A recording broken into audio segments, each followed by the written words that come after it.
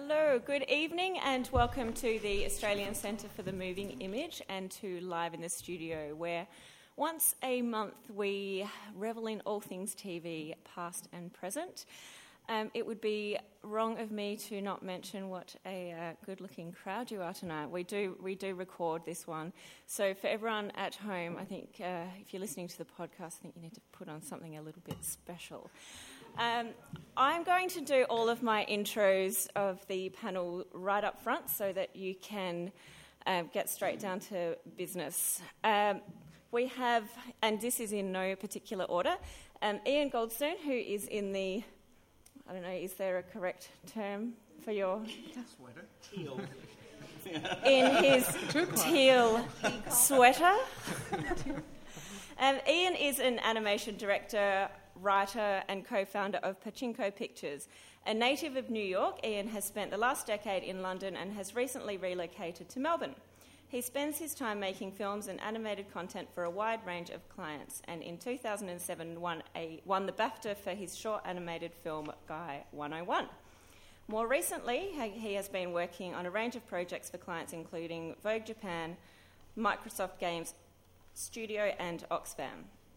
Please welcome Ian.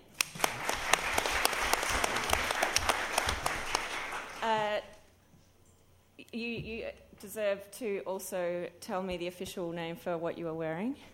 Anthony? This is my scarab jacket. Anthony is wearing a scarab jacket in shiny black. Anthony is a Melbourne-based fashion designer and was the winner of Project Runway Australia Season 2. Known for his man skirts and avant-garde androgynous style, he has now launched his debut collection for Spring-Summer 2011 under his Melbourne-made fashion label, A Concept. Yeah. Anthony. Paddy, what are you wearing? Sorry? What are you wearing? I'm wearing actually this is a vintage dress from the 1930s, a tea dress and two necklaces. Beautiful. Paddy Huntington. One from Shag and one from, Adelaide Street Market. My home. Paddy Huntington is a Sydney-based journalist who has been writing about fashion for the last 20 years. Paddy has been the Australasian correspondent of US industry newspaper Women's Wear Daily since 1996 and has been published in almost every Australian newspaper as well as business magazines. A former fashion reporter for the Sydney Morning Herald, she has specialised in new media, blogging for sydneymorningherald.com.au and news.com.au while covering the international fashion runway circuit from New York to London, Milan and Paris for both outlets. In July 2008, she launched her personal blog, Frock Writer. Paddy.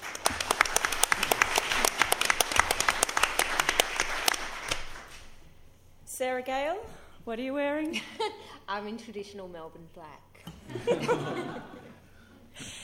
Sarah Gale, you may know Sarah as one of the judges and mentors on Project Runway Australia. Sarah is a retail buyer and began her fashion industry career in 1984. She has travelled extensively forecasting fashion trends and subsequently developing fashion ranges in Australia, China, Hong Kong and Taiwan. Sarah also runs her own fashion consultancy business, Fashionista Business Consultancy Group, and has won a number of awards for her work in the fashion industry. Sarah Gale. And our chair for the evening is David Sermon. David is an artist and designer and has recently migrated to Melbourne from the UK. Over the past 10 years, David has worked in many different creative environments. He has produced award-winning film and photographic works and exhibited internationally in galleries and festivals. David has developed and created characters, concepts and animations for theatre, commercials and video games, and along with Ian in teal, they run the animation studio called Pachinko Pictures, also in classic Melbourne black. Thank you. Over to you.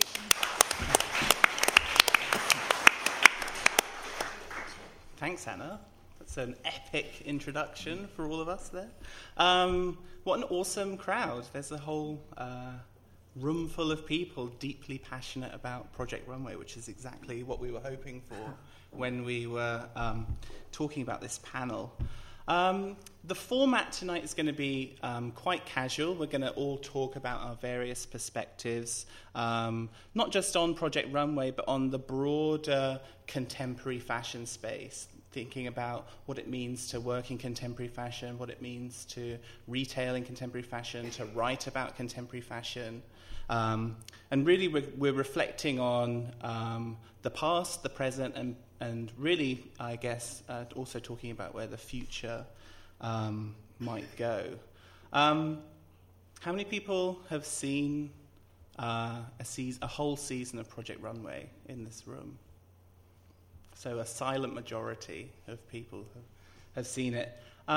Project Runway is, as you know, a television program which endures. It's in its 9th season now in America.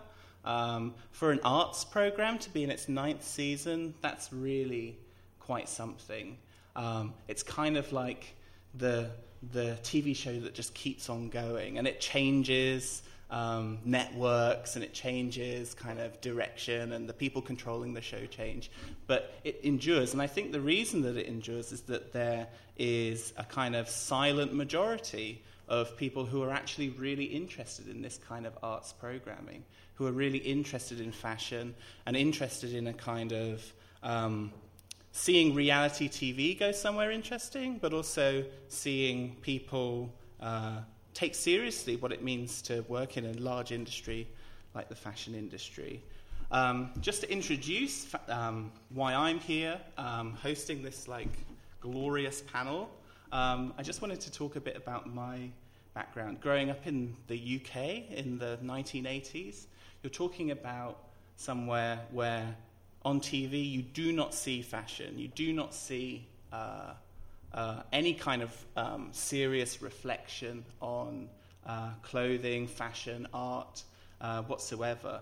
What you're dealing with in the UK is fashion on the street, absolutely. People doing really interesting things, and I think that's always been the characteristic of places like London. People on the street engaging in a really creative use of their personal fashion, and you see that here in Melbourne too. But on the TV, absolutely not. Used to be TV shows like The Clothes Show. How many people have heard of The Clothes Show? Nobody. Really? Seriously, a tragic TV show. But interesting things would happen with The Clothes Show if we can have the screen up here for the computer. I used to watch The Clothes Show, in my pajamas, eating cereal as a little kid, and it would be super banal. And then every so often, this guy would appear on The Clothes Show, who's a native of Australia. This awesome guy, and this clip is like archaeology for me. This is burnt into my mind. Okay, this actual clip. Okay.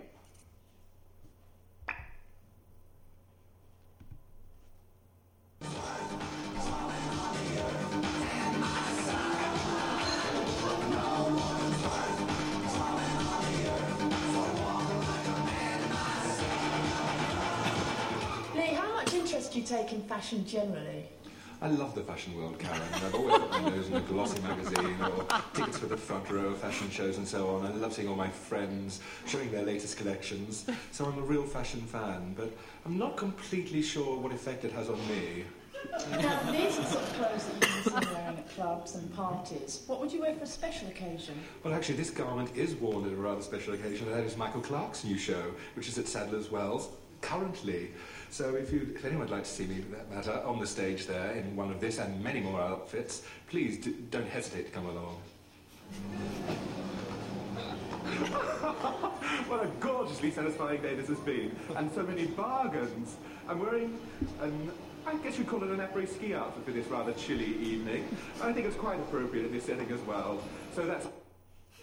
Okay, just a short clip, quite hard to find. So Lee Bowery, in his après-ski outfit, to a boy of kind of 8 or 9 years old, just changed my world. Seeing Lee Bowery, a big guy, he was 7 foot tall, kind of intimidating big guy, just totally in control of the situation, in control of his image, and projecting a kind of powerful surrealism. I was totally magnetised by him, and I only recently found out after relocating here that Leigh Bowery was from Victoria and grew up in Sunshine. So this is like, I'm coming home, I'm back, I'm going to, merge with Leigh Bowery's soul or something. So Leigh Bowery is the kind of inspiration for this panel, maybe a bit more than Project Runway, but Project Runway is awesome too. So what we're going to do today is we're going to talk to each of our guests, and they're going to talk about their own perspectives. And then what we're going to do is we're going to try and create as much time as possible for questions, okay? Because I'm sure with a crowd as engaged as this, that there are going to be some questions for our panel, okay? So I wanted to start with Sarah. You all know Sarah as one of the judges from Project Runway, and in her own right as an entrepreneur and a kind of key figure in the Australian fashion scene. So Sarah, I've got a few questions here, and I wanted to really get your perspective, just to sort of set the scene for the panel. Fashion is, I think, from what I can gather in the past 10 months, fashion is a big deal in Melbourne. You know, it's kind of an understatement to say that fashion is a big deal in Melbourne. One of the contemporary issues that I think we've spoken about that sort of frames the fashion industry is that we've got a new kind of customer in fashion who is quite different from the sort of fashion customer of even a few years ago. What do you think characterises that person?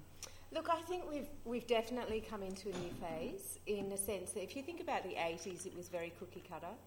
The 90s was much the same as well. With the rise in vintage, and then definitely with the rise in blogging and online media, we see a lot more individualism that's come into play, and that's made it's created a whole new realm out there for both retailers and consumers in, one, how you sell, and then two, how you put your outfit together and what sort of resources you use for that. So we have seen a really swift change, and it's happened quickly. Often with fashion, you see it going with the social trends, and this has almost been a powerhouse. It's moved very, very quickly, and some retailers are really struggling to keep up with that. So the kind of the creativity of the customer is kind of a challenge to the retailer. Look, it is. Where the retailer used to be able to really dictate what the consumer was going to wear, it's come back to the other side now. The consumer's very fussy. They're shopping high-low, from really high designer pieces down to low end, whether it be vintage markets, whether it be op shops, whether it be discount department stores. They're shopping all over the place, and they're finding different ways to put their looks together. So they're also creating their own unique style, and sometimes it's difficult for some people. I think it poses a lot of questions for a lot of people just in their own minds as well, where there used to be a formula. For those people who don't have a lot of fashion instinct, there used to be a formula, and it was almost easier for them to go out shopping and to go, this is the way I'm going to look, and they felt like they belonged. With this new trend of putting together your own outfits, I think it's leaving a lot of people really stuck for what to wear, and we don't have as many guidelines in with store staff and things like that to really educate people. There's a whole new education process that is taking place at the moment and needs to keep up to speed. Do you think one of the problems, in a way, is that much like the art community, there's the fashion community, and the fashion community operates and talks to itself, and designers talk to retailers, and so on and so forth. And sometimes there's a loss of the sense of the substantial difference between the fashion community and the actual customer. Absolutely. And I think those of us in the fashion industry understand it's a very insular industry. And we do all chat about what we believe and, you know, how we think this trend is going to work and that trend's going to work. And I always say to people, anyone in this room, we have to remember we're not a normal consumer. The consumer to really have a successful business, you have to know your consumer, and that's becoming increasingly more difficult in a sense because it is branching out, and we've got a number of different factions within the one consumer. But we really have to remember that we're not the normal consumer. If we understand fashion, that is not the majority of the population. So it is interesting, you know, and it's really... Look, I love seeing all the passion and ambition from some of the younger...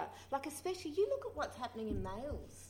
I mean, my gosh, the men's fashion is just changing at a rate of knots. And it's like when it first started and the whole metro influence came in the early, probably around, say, this decade, or the last, 2000, the noughties, as people call it, which I find really odd, but anyway, the 2000s and something. And it really started to push through, and people and straight guys started to feel more comfortable in being able to wear what their gay counterparts were wearing as well.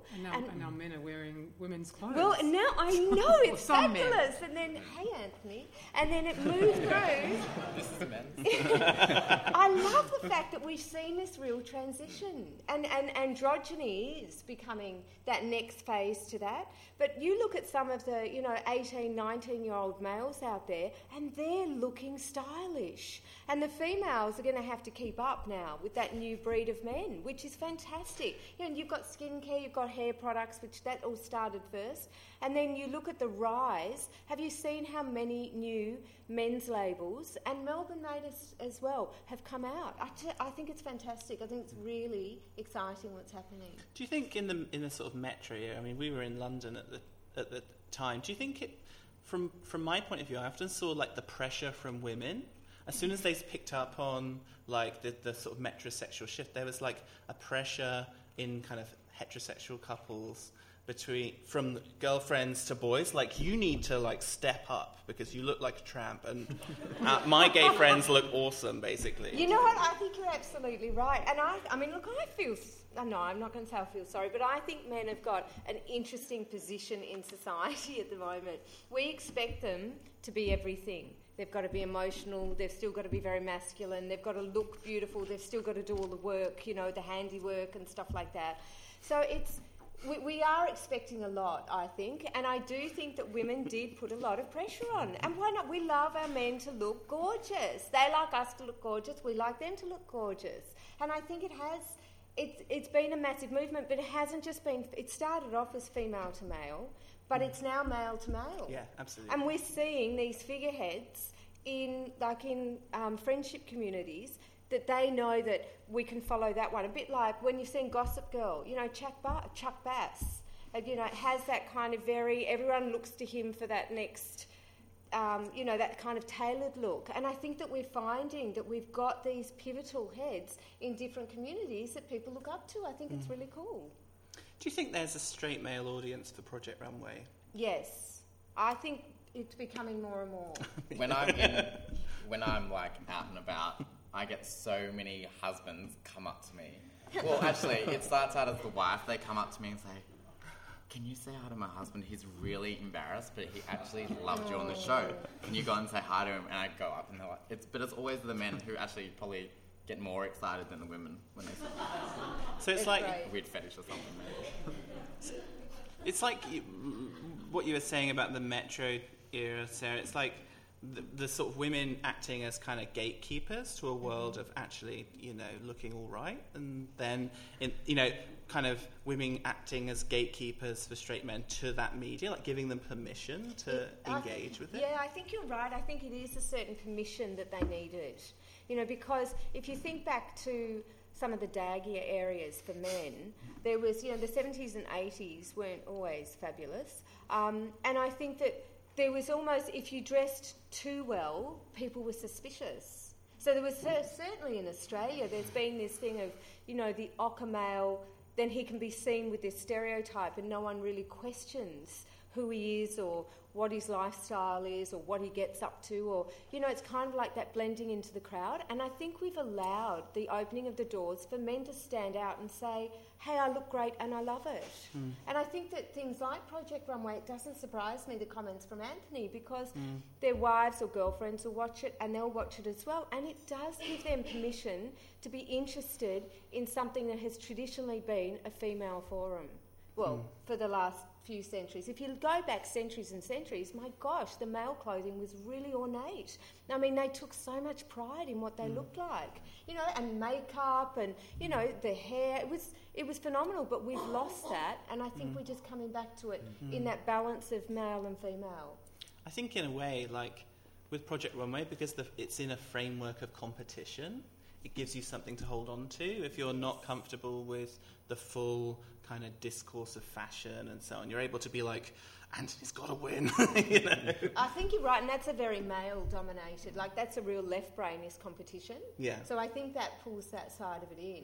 Yeah. I think what I love about Project Runway is that, yes, it is fashion, but it's still got that game element to it as well. Absolutely. And everyone can be their own judge. Yeah. Everyone sits at home and decides who should win, who shouldn't, who's in, who's out, and probably, you know, decides that the judges, they don't agree with that or they do agree with that. It allows everyone, they first of all watch the creativity, and not, if you think about when you go into a store, how many times does the majority of the population pick something off a rack and have no idea how that's created? So it doesn't bring a story to anything that they're wearing. Watching someone actually create something creates a story, and our life is about storytelling. So when we put something on, we have far more of an affiliation if we know the process, or a little bit of the process that it's gone through. It's like when you cook a meal. You know that process, you have a different appreciation. It's slightly alarming when we were watching it in the UK, and sort of, straight friends of ours were like, suddenly, you know, these men are suddenly talking about the colour story of a show, or like silhouette and things like that. And you're like, where did you learn that language? Yeah. It's kind of alarming. It's like a kind of shaved ape talking at you in this, you know. Oh, it's a bit rude. So you were talking about this notion of like left brain, right brain. We can sort of think of that as like the art, the artistic, creative side, and the logical sort of rational side. In fashion, I think sort of contemporary fashion is this balance of business and art. And I think the thing I find most interesting about watching Melbourne fashion from a distance is that there's a sort of there is a sort of focus on maintaining those two spaces, not allowing it to cascade into one or the other. I'm interested. You guys, you know, Anthony and Sarah, you guys have a history, yeah? It's fair to say. When we were researching the panel, I was talking to Sarah, and Sarah was talking about being a young designer. You really have to develop your designer's voice, but at the same time kind of have an appreciation for your customer and an appreciation for the business. And you cited Anthony as a really kind of powerful example of someone who is able to kind of quite naturally negotiate those kind of spaces. I was wondering if you wanted to talk about that relationship between the business and art of fashion, and perhaps where young designers are sometimes going in the wrong direction, you know, sometimes taking for granted their customer. Look, I think, passion comes from our right side, and it's that very, you know, if someone wants to be a designer, all that passion is flowing through there. So for them, because I see a lot of young designers, and I have a lot calling me, and they want to get out their product. So they want to get their designs out, and they've got these fabulous visions. And, you know, and they're all, a lot of the time, they're very worthy of that. However, if you don't have that business side, if you don't have the commercial side, you might as well be developing gowns in your garage, because it's not actually going to get out there. It's just not one of those things. So in anything, we have to have, and when you think of any fashion trend, we always have the right and left side brain. That's intertwined. If you look at society now, you know, the right and left, we're coming in the age of Aquarius, we're in that balance of age, and this business is no different. And with Anthony, one of the fabulous things your last collection that won you the title was it was a really dramatic show. And the watering cans, you had the floral, we got the whole thing around the garden, and it was a real show. But at the same time, as each piece walked down that runway, I could see it in isolation hanging on a rack. For me, it totally won it over, because you have to be able to have your signature style. You've got to be able to have that vavoom within your range, but you've still got to be able to sell your pieces. And I think one of the things that you do a lot of separates as well. They'll coordinate, but a lot of separates. And this day and age, everyone wants to mix and match everything. And, I think Anthony is a perfect example of taking a young designer, and he's got the business mind, the commercial mind, but he's still retained his signature, but he's worked out how to meld them both. And, I think maybe having worked also in the business. Yeah, I think working in the industry and working with another company which has it is a commercial company, as much as we are quite different to everyone else out there, we do have to think about the bottom dollar and how we're actually going to stay afloat, but also make a good profit in the business at the moment. Yeah. I mean, for example, your scarab jacket. I mean, you would probably say that there's not much commercial demand for a scarab jacket, but nevertheless, it's a beautiful garment, and there probably would be a market for it if you look for it. I just wanted to jump in there. Absolutely. I mean, I agree that, obviously that young designers need that sort of commercial edge. I mean, anyone in any kind of business, whether they're a freelance journalist, I mean, you need to understand how to run a business, because it's not just about having the work or getting the commissions, getting the sales. You've got to remember to invoice and that sort of stuff. But by the same token, if you look at the number of designers who are out there who've either taken, equity partners have purchased a stake in the company because they can't keep it going, or they've sold their companies. I mean, look at Sass & Bide.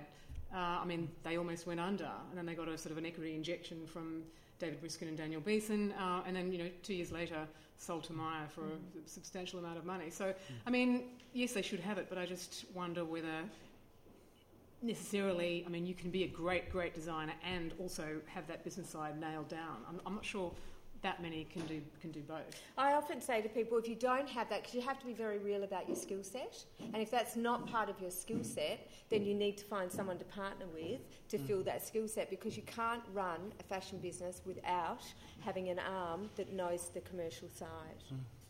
So if you don't have it yourself, find someone who does. Yeah. I think for like young people who are creative, often your creative ego won't allow you to make such a shrewd decision until you're a bit older and you realise, like, I can't actually do everything myself. I think certainly, from personal experience and from a lot of people I know, you get into this idea that you have to be like a Renaissance figure capable of doing every aspect of your craft, and one of the most powerful statements I ever learnt was, I don't know. So if someone says to me, and it's really not in my field of experience, even when I consult, I like doing a certain thing within my consulting, and yes, they'll ask me questions on other levels that I'll know, but I'll say to them, it's not my expertise, find someone else to do that, because actually I don't like doing it.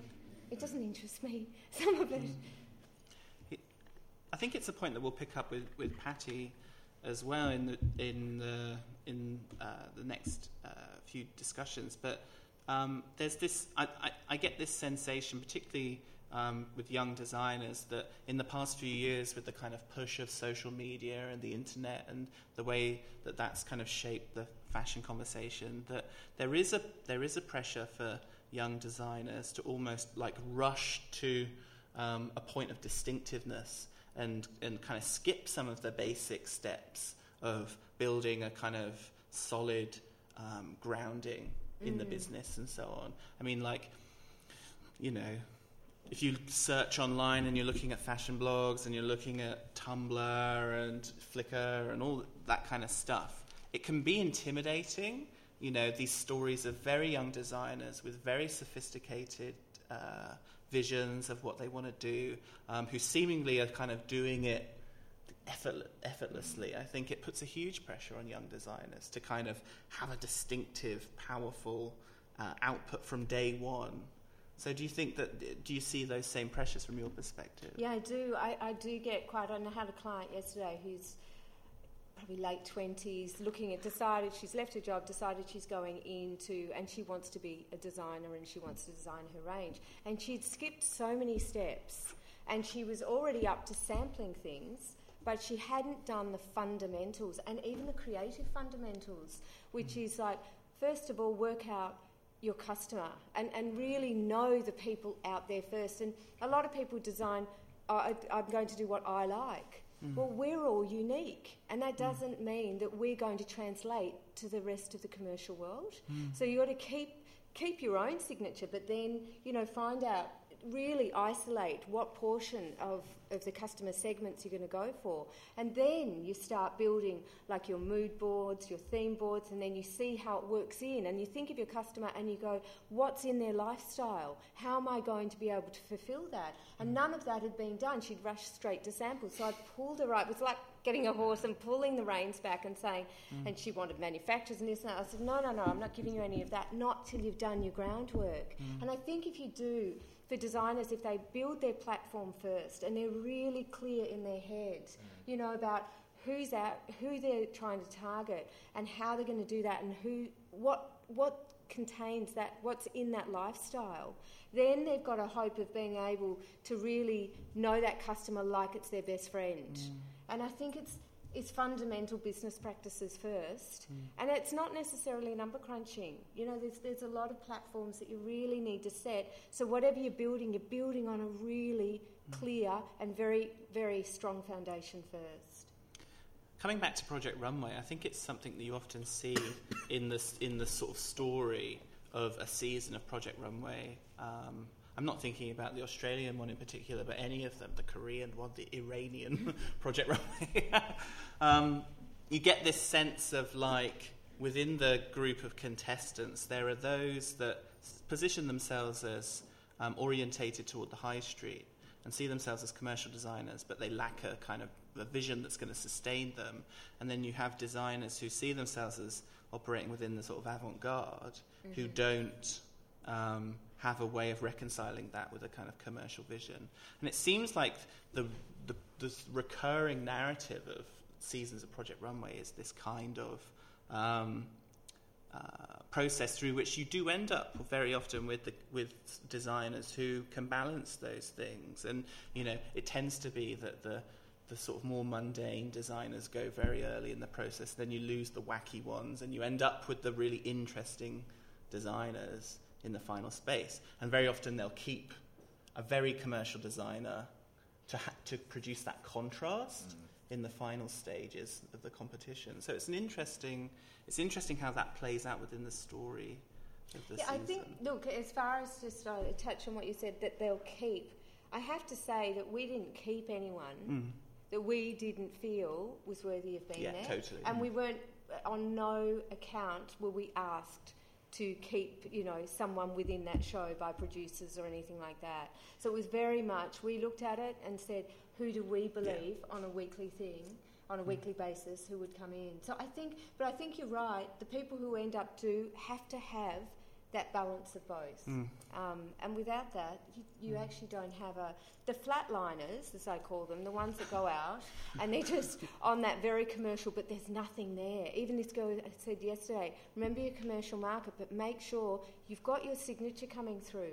Even if your buyer doesn't understand that for 2 or 3 seasons, make sure there's something that's always weaving through. So within a couple of seasons, people are going, I get the signature look. It's a really, there's a fine line, but you've got to have that. You still have to have that signature look, or you might as well just sell on high street somewhere, but you can't command the prices of Australian made. It's a balance. It's a balance for them all. I love if you watch a lot of the American seasons, there's always the guy from the American South who makes ball gowns, like in evening gowns, and that's his thing. And he's just he's like a velociraptor. Like that's what he's going to do for the rest of his life. He's going to be buried in like a million. There's a big ball market gowns. in the South. Yeah, there probably is too. There probably is. Okay, thanks, Sarah. That was fantastic. I think what we're going to do is we're going to reserve questions for the end so that we can get a kind of full QA session. What I wanted to do now is move on to Anthony. And and we've got some slides here. He says, waiting for my computer to switch on. Next. No, we've got it. There we go. Okay, so Anthony's got a selection of slides, and I think you're just going to talk to the slides. Yeah, well, it's called Project Runway tonight, so I thought I'll talk about my collection. You've all seen it now, so anyway. Basically, the reason why I did this is because I think it reflects who I am, and I think as a designer, the biggest thing is you need to know who you are before you can create something or you can sell it to someone. As a designer, I feel you're going to represent your brand the best that anyone can ever sell it onto. So when I was doing my collection, I think it was really important for me to show what I love, but also show what Australian fashion can be, because I didn't want to just create something that is on a TV show which is good for Australia. I wanted to show, it goes around YouTube. I was in Hong Kong and this little Asian man came running up to me and go, Anthony, that was amazing, and I was so not ready for that. But it was amazing because fashion isn't just a language it's universal, and I thought that was really important for me. So obviously you're seeing I like black, and I wore a bit of colour today because I don't want to be predictable. So I guess this is who I am in terms of clothing, and like that, I would definitely wear that. If I met Gaga, that would be what I'd wear probably. But I think it's, for a young designer, I think it's really important. I'm not that young anymore. I'm 27. But still young. But I think it's important to know who your customer is. Like Sarah was saying, I have a niche market, and I think for me, I feel it's changed in terms of the marketplace. Before, when I was younger, I thought, you can just make some clothes, put it in a shop, and people will buy it. I think the market's oversaturated with young designers. There's more fashion schools opening. Anyone can get a degree or diploma, and there's going to be some better than others. But for me, when I studied, I grew up in Canberra. Our course was based on small business, not trying to take over the world, but knowing who you want to cater for. So, yeah. Cool. While we're looking through these things, I've got some questions here that I've always wanted to ask you. Really, I'm really interested when we look at this stuff, how you sort of arrive at how you've arrived long term at your signature aesthetic. When you think back to college stuff and post college, do you see the seeds of this sort of growing then, or did you go through a phase where you kind of had an aesthetic and then kind of shed it to reveal a kind of your more true voice? Well, I've got some friends from Canberra up there, so they know what I used to wear. So it's kind of different to this now. But I think I grew up in a very conservative place. I was brought up very religious. I went to church every Sunday, and so I wasn't used to having a place which I could really express who I was. I used to wear a lot of colour, and I think as I've grown up, I put on colour the other day, and everyone at head office was in hysterics. They're like, you look like a 5-year-old. And I think that is something that has really made me dress in a lot of black. I look very young, so when I wear colour, I do look very, I want people to take me seriously, and I think that's the thing for me with black is there's so many different tones of black, and that's why I like working with it. So it's so it's about producing modifying your own image to kind of like enhance and sort of age you in a way and add a dimension to who you are. Yeah, my work is an extension of who I am. Yeah. So I think it is a natural progression, and I think it will definitely keep changing and evolving. Yeah.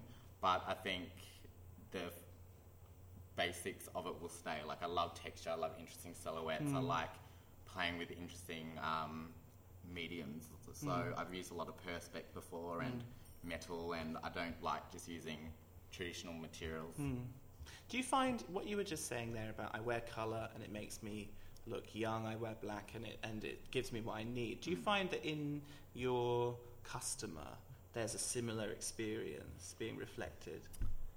Well, I guess for my customer, I do a lot of unisex clothing, and for a guy to put on a singlet which could be seen as a dress in black, that's not too intimidating for them to be able to put that on. But if they're to put it on in hot pink, that's going to take them to a whole nother place, which I probably wouldn't want them to go.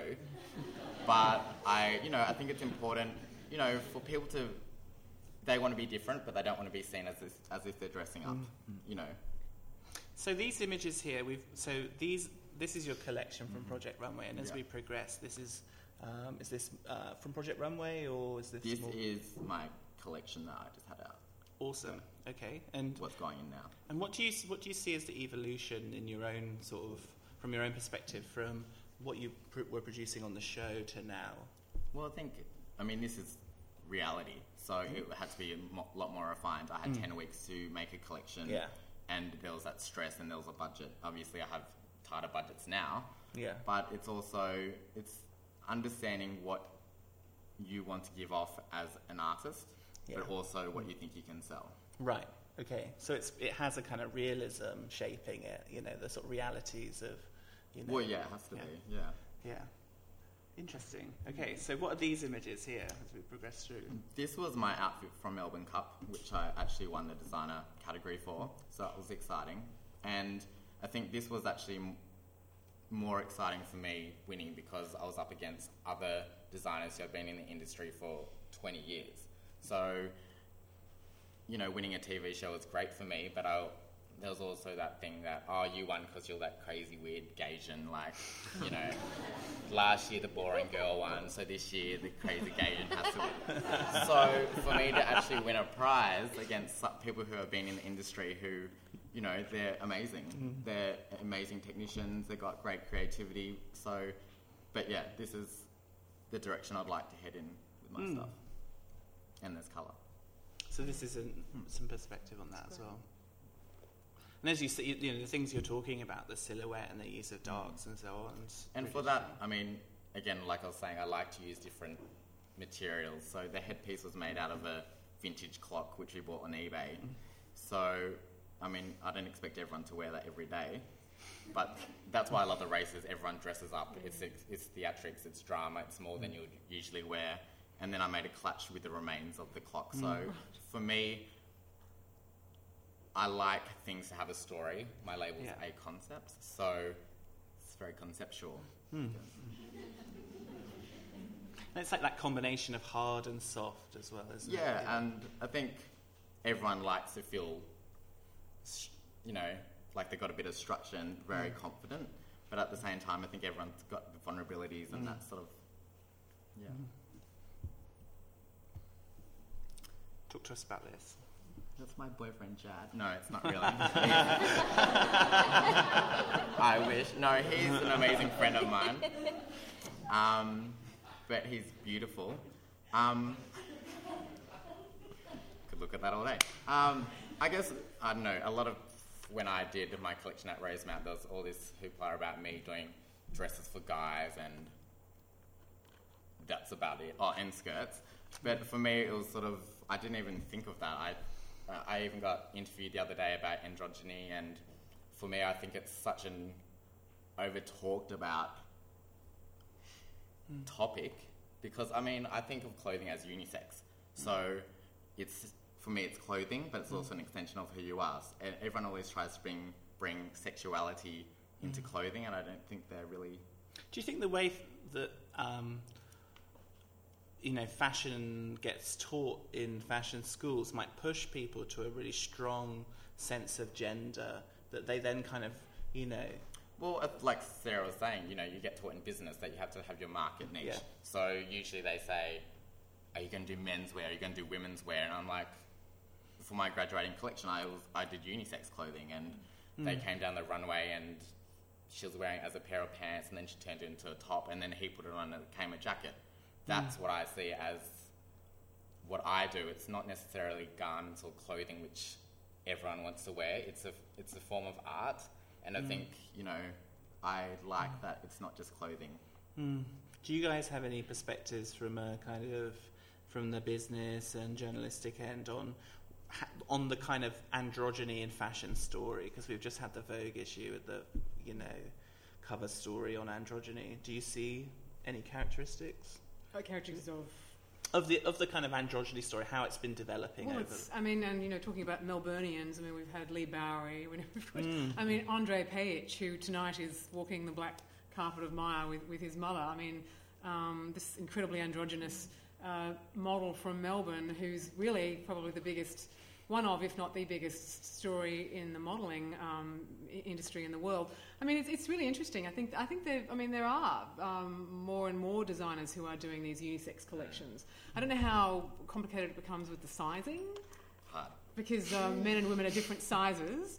I think it's a sort of it's an evolution of the industry, and as Sarah pointed out before, once upon a time men were far more colourful in what they wore. It was actually the French Revolution that brought an end to that, because anyone who was seen to be wearing any sort of foppish trappings of the aristocracy tended to lose their head, and that's when this era of sobriety was sort of ushered in. And men's clothing hasn't really changed that much, apart from spurts of things like the dandies and sort of Carnaby Street in London. So I think it's a really interesting moment. And we have men modelling women's wear, as in Andre, Leah T, who's this transgender model who's been modelling for Givenchy and stuff. So interesting times. Yeah, I think it is. I think that we're seeing there is a shift, and I think because we've seen males become a lot more interested, it's a natural progression that we're going to find clothes that have that androgynous feeling. And I think that it comes back again into that balance of male and female. And I think we're all grappling with finding that ourselves. I think, as you said before, it's like we all want to feel that strength, but we also want to feel that vulnerability. And women have been seeing more of that, that vulnerability, and safer to feel that vulnerability, and males have tried to put over that strength, and we're now, each gender's coming in to the acceptance of both, so it makes sense that we're going to see that. As Anthony said, what we wear is an expression of who we are, and I think that as people become more and more comfortable with expressing that and putting that together and taking those risks in that, it can only build them up on the inside as well, because when you feel strong enough to be able to do that and have that self-acceptance, then that sits in your energy field, and that's what goes out. I think fashion's also becoming more inclusive. People like to sort of go on about fashion being very exclusive, which of course it is, and it needs to be, otherwise it becomes banal. And that's, talking about broadcasters and publishers, that's one of the mistakes that I think traditional broadcasters, certainly in the commercial area, make. To do anything to do with fashion, they always try to dumb it down because they think it's over the heads of the audience. And once you dumb it down, it takes away the mystique, it takes away the glamour. And people like to have this sort of fantasy, but it's there's a lot of sort of interesting things happening. I was interested to ask Anthony, sorry, just to sort of segue away from that, have you done any costumes or considered doing costumes for film or theatre? My biggest dream is to do like a music video clip for Beyonce. Right, well, indeed. But that's what I'd love to get into. I haven't done costumes. When I was younger, I did Irish dancing costumes because I grew up with that. But no. Because can't you see his... there's just a real costume element, and I think it'd be amazing with some, fantastic film people. Yeah. Theatre, opera. That's definitely something I'd look into. Where it needs to be, it needs to be theatrical. Ordinary clothing doesn't necessarily need to have the sort of the scarab epaulettes, but... But we like them just the same. They're warm. I'm getting a bit hot. Insulation. So, I've got... do we have any student designers in here at all? If we don't, I can just ditch this question. No. Well, no, I'll ask it anyway. This is like a standard question, so don't sigh too much. Is there any advice you would give to a young designer just enrolling in fashion school this semester? I just think know what you really want to produce. There's always going to be people who say, do this, do that, and there's going to be some amazing feedback, and there's going to be some people who just don't get what you do. You're never going to please everyone, and you just need to know your market niche. I think that's the biggest thing. I mean, it's amazing for me to say, yeah, I want to do 100 of these, but that's not realistic. You've got to understand the balance. But yeah, just know who your niche is and don't try and, keep hold of what the essence of your brand is, but make sure you can sell it. Otherwise, you'll be living on the street. Or working at McDonald's. Yeah. You see similar things in film and animation, don't we? Where that focusing, deciding what it is that you want to produce and not being swayed by the huge presence of other kinds of designer out there. I mean, it's so easy nowadays. Well, I also think it's the other way. Like, I see the market so overly saturated with boring clothes. Yeah. So I'm like, why would I want to produce something that's already there at a cheaper price point, which is going to be going on sale in 2 weeks? So I don't know. I just think I'd rather create something exclusive. Not everyone's going to have. Yeah. And it's an interesting piece. It's a piece of art as well. Right. Let's move on from the hot guy to. Oh, that's it. Well, let's go back. So I've got one final question, which I will go back. Come on, let's just do it. There we go. So one final question, and this is something that really interests me. You have a sort of a design process. Anybody that has a sort of creative practice has a sort of process. Is there any sort of point in the process you go through to create a piece that stands out as significant for you? Yeah, and it's annoying because it's always usually about 3:30 in the morning, and you're just like, it's that point of either you stay up and keep going, or you go to bed. And usually, if you go to bed, it's over. Yeah, it's over. Yeah. But if you go that bit further, I always find there's something happens. That clog which I had for the headpiece, which actually probably won Melbourne Cup for me, I was just sitting there like, I'm so over this, blah, blah, blah. And I just looked at the clocks there, and I'm like, I'm going to pull that apart. And it just literally nearly cut my head off because that spring just like spiraled out. And I was like, oh my God, I think I did cut myself. But at those times, it's when you're also almost like not in your natural state, I think. Yeah. I don't take drugs. Yeah. But I don't know, it's that not... Your kind of guard, your guard is down, and you're sort of fatigued, and I think, interesting you're hallucinating a bit, like from tiredness. I was making that outfit, I made it in about 5 days, and the headpiece was the last bit, and I told everyone that the headpiece was the bit that I'd designed first. But it was actually the last part, because and so it kind of worked because I was tired. Yeah. So in a way, it's like, you read, you get taught to be sensible and plan things and use your time effectively. Well, the thing is, everyone can draw a picture. They can draw it and figure out how they want it to be. Jenny would know.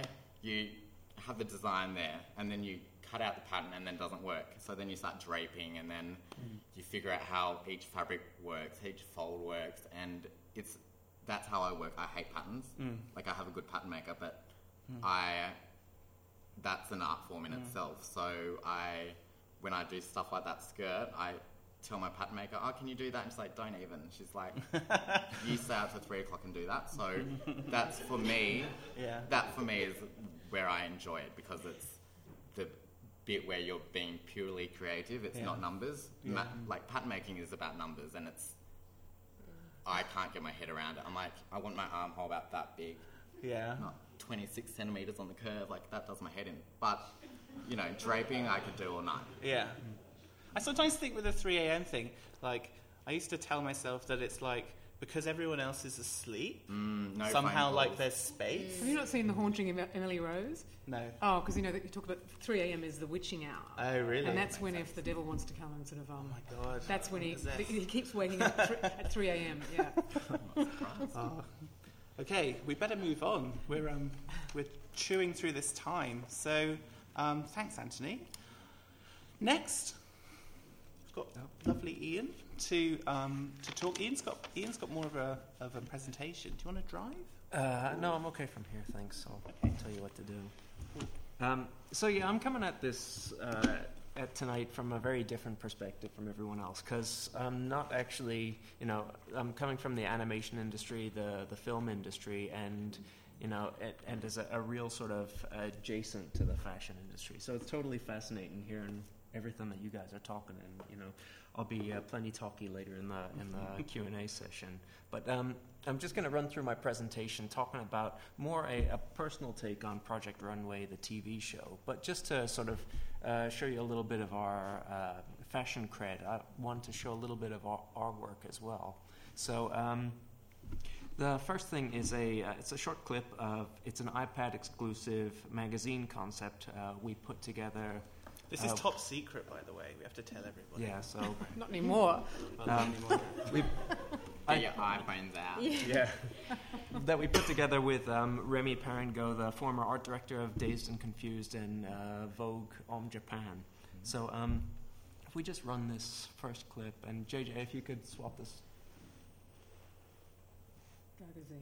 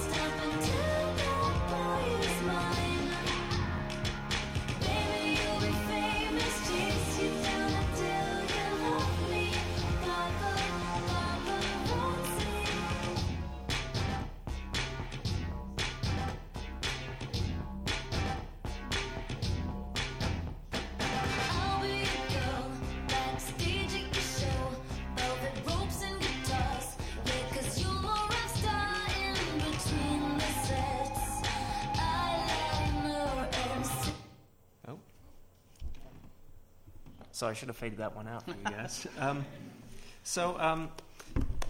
Thank you.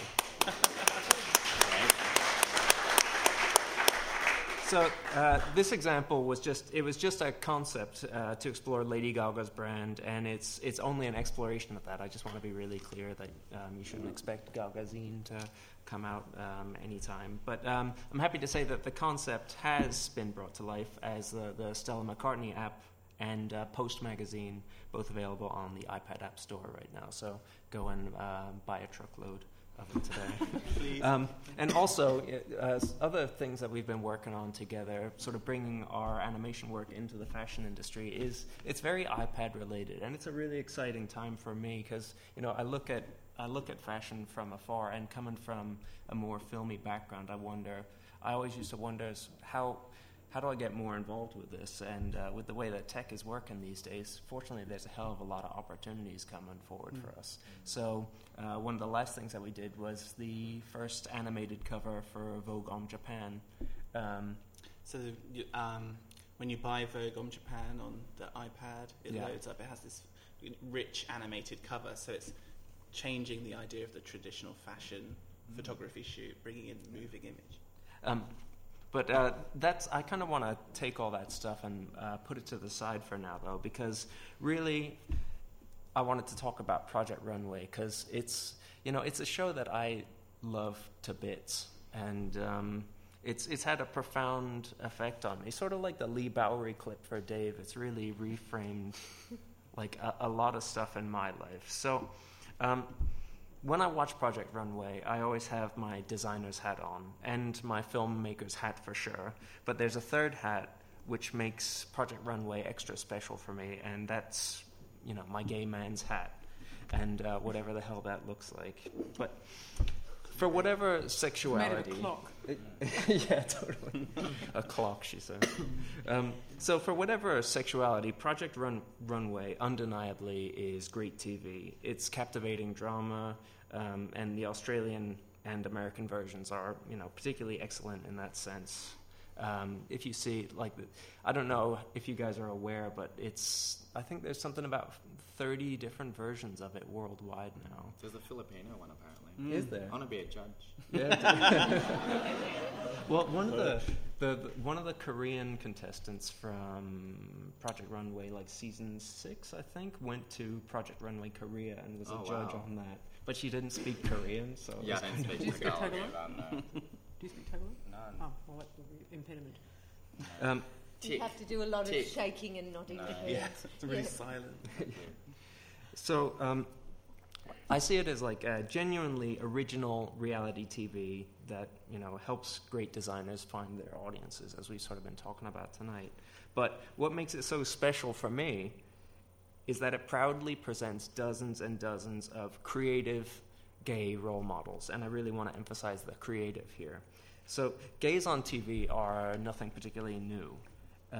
We've had visibility for decades now, and it's hard to say where it really started, but, in my research, it really seems that, Billy Crystal's character, Jodie Dallas, on the show Soap, is a really good place to start. It was a show in the States in the 1970s. I don't even know if it showed in Australia. Okay, but I just wanted to have a look at the clip here. Well, Jodie, you're going to get married, huh? Yeah, it looks that way. Isn't that nice? I guess that means you're not gay. No, Aunt Jessica, it doesn't. You know, Jodie, when we were younger, there was no such thing as homosexuals. Yes, there are, Aunt Jessica. The homosexuals go way back in history. Who? Alexander the Great was gay. Plato was gay. Plato?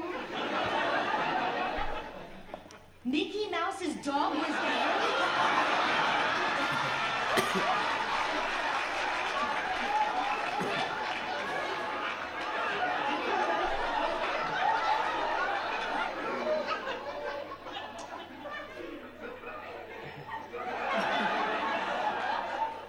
Aunt Jessica, would you be very offended if I didn't continue this conversation?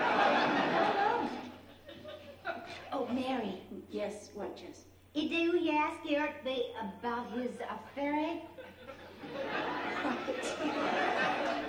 Did you ask Bert about his affair? No. Listen, I know you two mean to be helpful, but it's my marriage, and I have to handle this my own way. You're right, Mary. You're absolutely right. Mickey Mouse had a gay dog? You didn't know? First I heard of it. Goofy was his lover.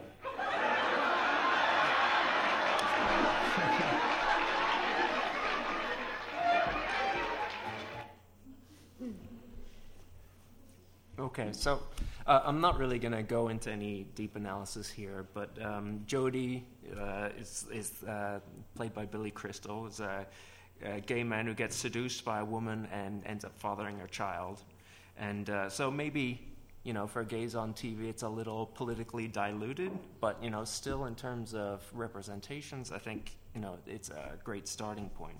And, undoubtedly the case is really progressed from there. So whether it's been Queer as Folk on Channel 4, or even Waylon Smithers in The Simpsons, or through Will and Grace, 6 Feet Under, Oz, Torchwood, Law and Order, Queer Eye for the Straight Guy, and let's not forget John Goodman's incredible portrayal of Uncle Butch in Normal, Ohio, if anybody here has seen that. I see a lot of blank faces out in the audience. Yeah, I don't think this one lasted the whole season, so I want to show you a little clip of this one too, and maybe it'll answer why. Admit it, Pamela, you don't know how to drive. Yeah, well then maybe you should have gotten a taxi to pick you up at the airport. A taxi would have stopped when the lights turned red. It would have smelled better. Yeah, well, you're just mad because we ran out of gas. No, I'm dirty and sweaty because we ran out of gas. I'm mad at the jerk who taught you how to drive. Well, that would be you, big brother. Gee, it's great to be home. Listen, you don't have to stay with me if you don't want to, Butch. Mom and Dad have a guest room. I'm sorry, I'm so sorry. I love you so much. You're a wonderful driver. Oh, honey, I would never send you to Mom and Dad. Come here. All my friends' parents are dead. Yeah, well, the grass is always greener. Robbie, Kimberly, come on down here. Look who's here from Los Angeles. Oh, hi. Hi, Uncle Butch. Hi, Robbie. Wow, Pamela, it's been 4 years and you've kept them both alive. I happen to be a very good mother. She thinks if she keeps saying that, it'll come true. So, Uncle Butch, is it true that you ran away to Los Angeles because you're gay? No, Robbie. That's not true. I ran away to Santa Monica. I just can't believe you come all the way back to Ohio for a party. Well, my son is going off to med school and, well, we go way back.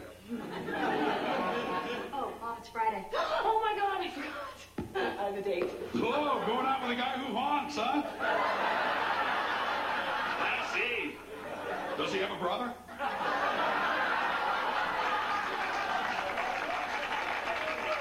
So, Uncle Butch, what do you like? Kiss guys?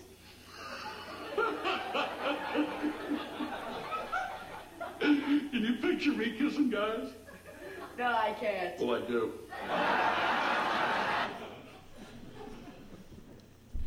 Yeah. So check it out. It's another scripted comedy featuring a gay man fathering children, however you feel about that politically. So, there's lots of comedies here and like all the examples I reeled off. And, there's lots of reality TV shows with lots of featured gay folks in it. And that's not to really dismiss any of them. They've done a hell of a lot of work for gay rights and recognition worldwide. For example, Pedro Zamora, the HIV-positive fellow from the third season of The Real World, who, according to its creator, John Murray, crossed over from the entertainment pages into the news pages. So, like, Zamora's work both on and off TV, whether it was in Congress or, just in interviews, got recognized by Bill Clinton and was really lauded for his work. But, we can contrast all that with what's happening today. Like, for example, just this morning, the U.S. State Department has made a real landmark statement and with the UN. So let me just quote what it said in the press release this morning. In conjunction with the session, the United States led a groundbreaking effort to get 85 UN member states to join a statement supporting the human rights of lesbian, gay, bisexual, and transgender people. So taken collectively, the actions taken by the 16th Human Rights Council represent a significant positive change in the Council's trajectory. So collectively they're saying, finally, what Hillary Clinton has been saying for a while now, gay rights are human rights. So while a lot of this stuff has happened since The Real World Season 3, which incidentally is on its 25th season now, I think that we can at least attribute some of the progress that we've made to some of the work of the gay people that have appeared on TV, whether it's actors or whether it's the writers, including gay characters. So to me, personally, that's pretty huge. So how does this fit into Project Runway? For me, it carries on this work of positively representing gay people, but also takes it a step in a really different direction. So at a certain point, the images of acceptance and integration from mainstream TV, like Normal Ohio, I think they start to erode every gay person's sense of specialness and like queerness, and really start to underrepresent gays in creative industries where rule breaking is, absolutely essential.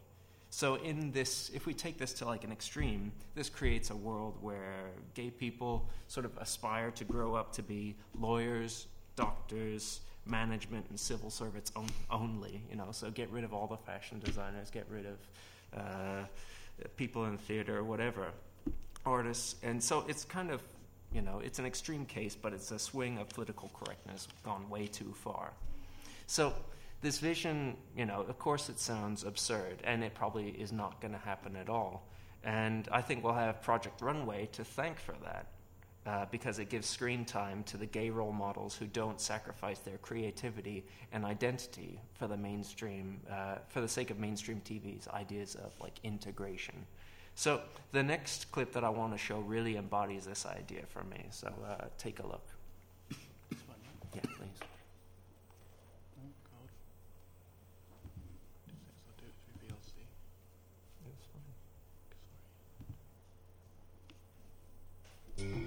Mondo. This print is symbolism for who I am now. It's just very, very personal, and it tells a story. I wish I knew what the story was. You know what? It's terrific. Thank you. It looks really good. This does say fashion to me. I love the way that you're not scared of mixing prints or colors. I think she looks sharp. I think those pants look great. They're a tad high-waisted, but she looks phenomenal. Thank you. You know, this fabric and color and pattern mix is really something that you excel at. There's a sharpness to it, and it has joy. Can I see it without the jacket? She looks fabulous, just bare. Thank you. I love the pant. I love the fit. It's something that I personally would love to wear, and I think you've styled her beautifully. The one thing that holds me up is the inspiration. So things that he's been through in his life, and yet the print that you created is so kind of perfect. And I would assume that no one's life is perfect. So that just mentally got me kind of started off on the wrong foot. So just in the future, as you're thinking of inspiration, think of it with the garment in mind. Thank you. I think it's great. Thank you. It is so well put together in a kind of kooky way. They make a statement. And it's editorial. I mean, if I had to shoot something, that would be it. Cool. Nina, you asked me what my story was, and the symbolism in the pant actually are these pluses are positive signs, and I've been HIV positive for 10 years. And when I saw these pictures of my family, it brought back a lot of emotion. And so I wanted to pull from the past, but I also wanted to give something back of who I am now. And that I've been so scared of and hiding from. And that's the story.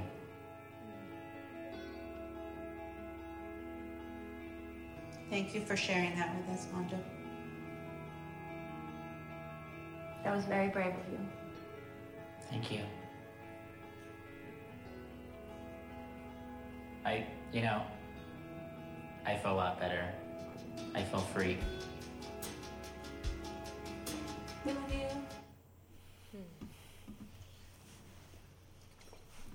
Yeah, when I was finding that clip earlier, I had watched the entire episode, and I was totally bawling after that.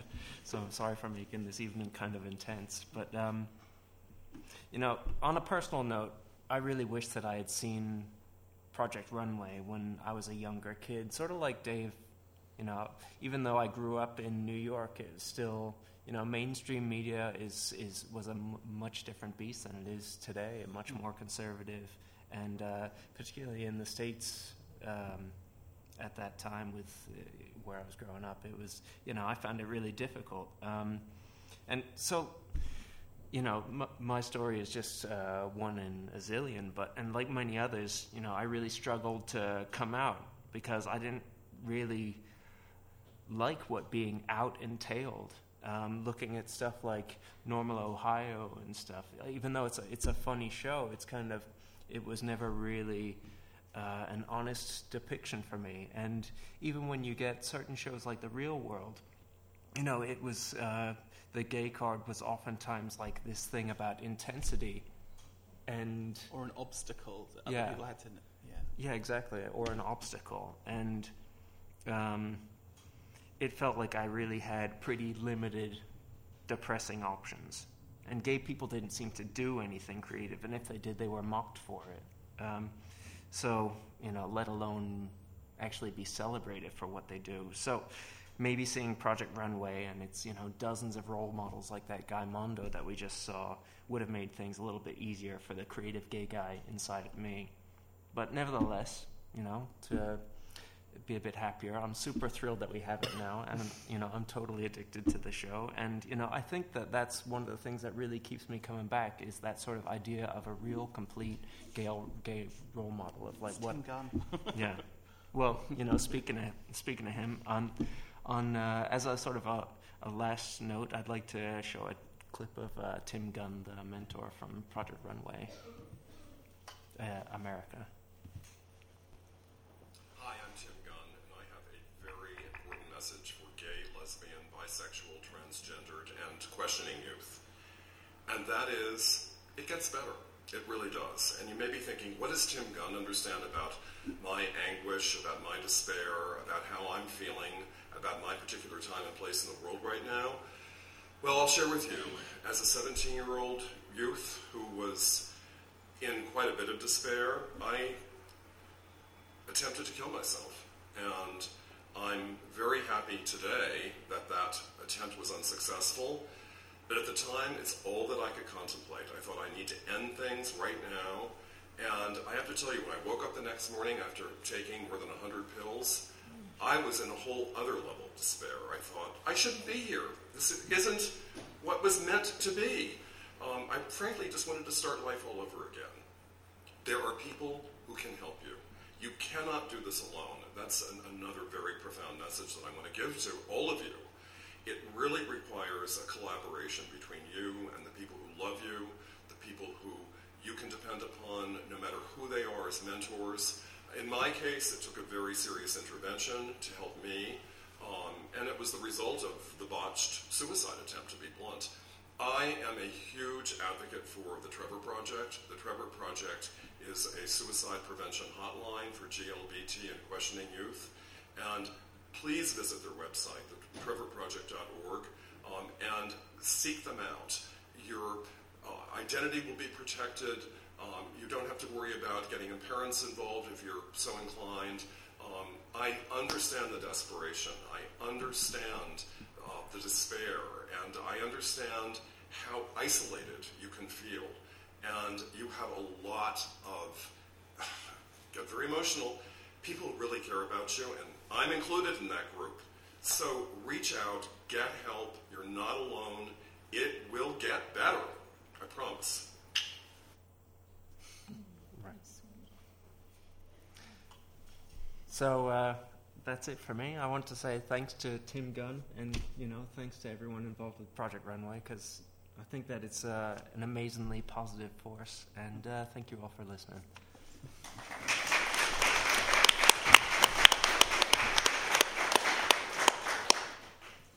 Love the Japanese screen he picked to be in front of. Yeah, that's what I was thinking about too.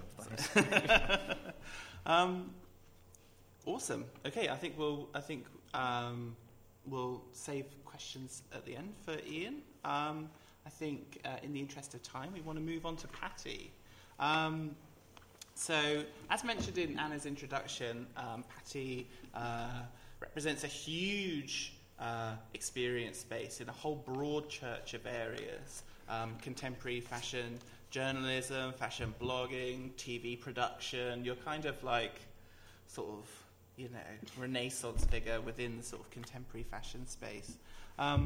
What I wanted to do is ask you a few questions and just sort of hear about your experiences really, because we've talked a lot about where fashion's at and where it's been and the problems that define the contemporary space, but I'm interested in your perspective on what the new trends are in the kind of, not so much fashion trends as in clothing, but fashion trends as in the business of talking about and writing about and contextualizing fashion.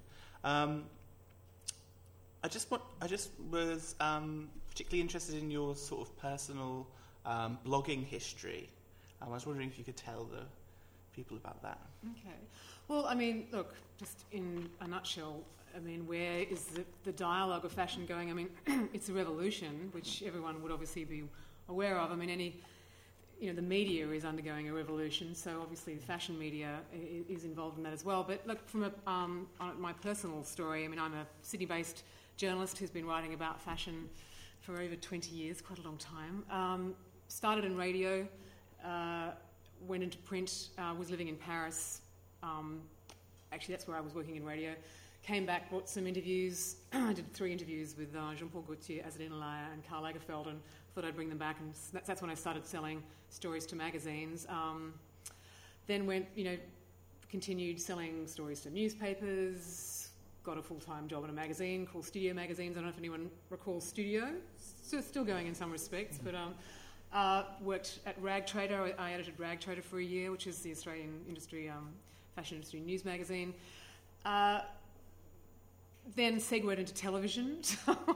I had a cover story of a magazine called The Independent Monthly, which again I don't know whether anyone recalls. It was a great monthly since defunct Current Affairs magazine, and I proposed a story on copying in the Australian fashion industry, and it ran to this day. I think it's actually the longest feature I've ever sold to any publication in Australia. 4,000 words. It was a cover story, and 3 different programs. ABC Review, an arts program, a current affair, and someone else, which escapes me, but they all sort of did stories on it and interviewed me, and it sort of got me thinking maybe television would be quite interesting. So I actually, and used the connection from that, went to a current affair, of all places, for just a brief stint as a researcher, then went to Today Tonight, where I stayed for 3.5 years. And while, look, many people turn up their noses at tabloid current affairs programs like Today Tonight and The Current Affair, I have to say, from a journalistic point of view, it's actually an incredible experience, because there is no more competitive media experience anywhere. I mean, these are cutthroat programs that are just fighting with the other sort of for talent. I mean, obviously sometimes they pay people, but otherwise they've got all the researchers and producers out on the road trying to get the talent. So that was a great experience. And look, because my main interest is fashion, I tried to get as much fashion as I could at Today Tonight. And look, it wasn't that easy, particularly in the beginning, but in the end, it wasn't easy from the point of view of getting the producers to want to do fashion stories, because as I mentioned before, my experience certainly in commercial television in Australia is that everyone thinks that fashion is elitist and wanky and over the heads of the punters, as I like to call them, the people who obviously watch the programs, and therefore, unless there's some kind of tabloid angle to it, they tend not to be interested. But I have to say also, from the point of view of the PR people and the fashion people, it also wasn't easy in the beginning, because I remember wanting to get cameras into various events and being told by PR companies, we don't want Today Tonight there, because they thought that it was really down market. And but all it took was a couple of exclusives, like, I don't know, we did Leona Edmiston's first collection, exclusive on that, Akira Isagawa's Australian Fashion Week debut. You had the exclusive on that, and people were just like beating it past to the door of Today Tonight, because of course it reaches such a wide audience of people at 6:30 at night. Then went from television, left television to go back into print full-time, somewhere along that, in that space, became Women's Wear Daily's Australasian correspondent. I've always been a correspondent, either from Paris to Australia or from Australia to the rest of the world. So, and as a freelance journalist, I've got to say, anyone who wants to survive as a freelance journalist, having international clients is actually a real key, especially if you can get a currency swing. Which you wouldn't be at the moment with America, obviously. Sometime in the last 10 years went to the Sydney Morning Herald as their fashion reporter, and it was while I was at the Herald, and Fairfax was doing what many media outlets have been doing over the past 15 years, and that is trying how to integrate their offline and their offline businesses. And as the fashion reporter for the Herald, smh.com.au approached me and said, look, we really want to go really big on Australian Fashion Week this season. This was in 2006, and would you do a blog? And I said, sure. Would you do multimedia video? So I kind of brought a bit of my television background into that. I mean, of course, I was aware of, as everyone was in 2006, of blogs, but funnily enough, there weren't very many at all at mainstream newspapers. And in fact, this was before Cathy Horan had launched her blog at the New York Times about, I think, 4 or 5 months before. So I kind of had to say to them, well, what do you want me to put in the blog?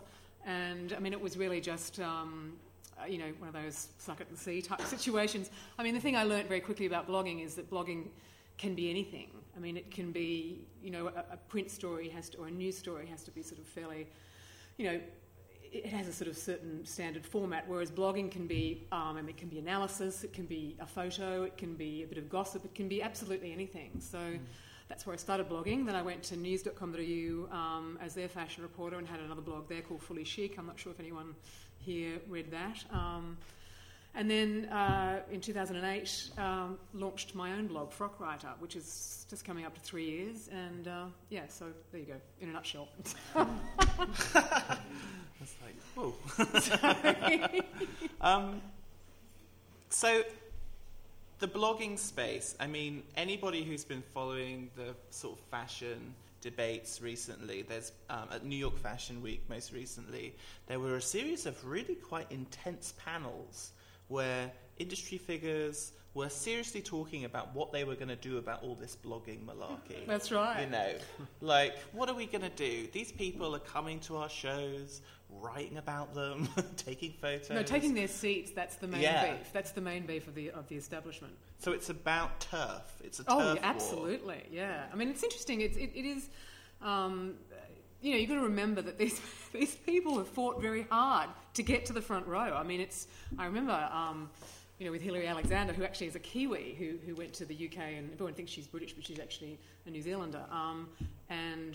She had to, in order for it's probably a similar situation to Today Tonight and Fashion PR. She had to basically, show how much coverage she'd done with her newspaper before she was sort of accepted, from the bleachers down, and it got closer and closer and closer.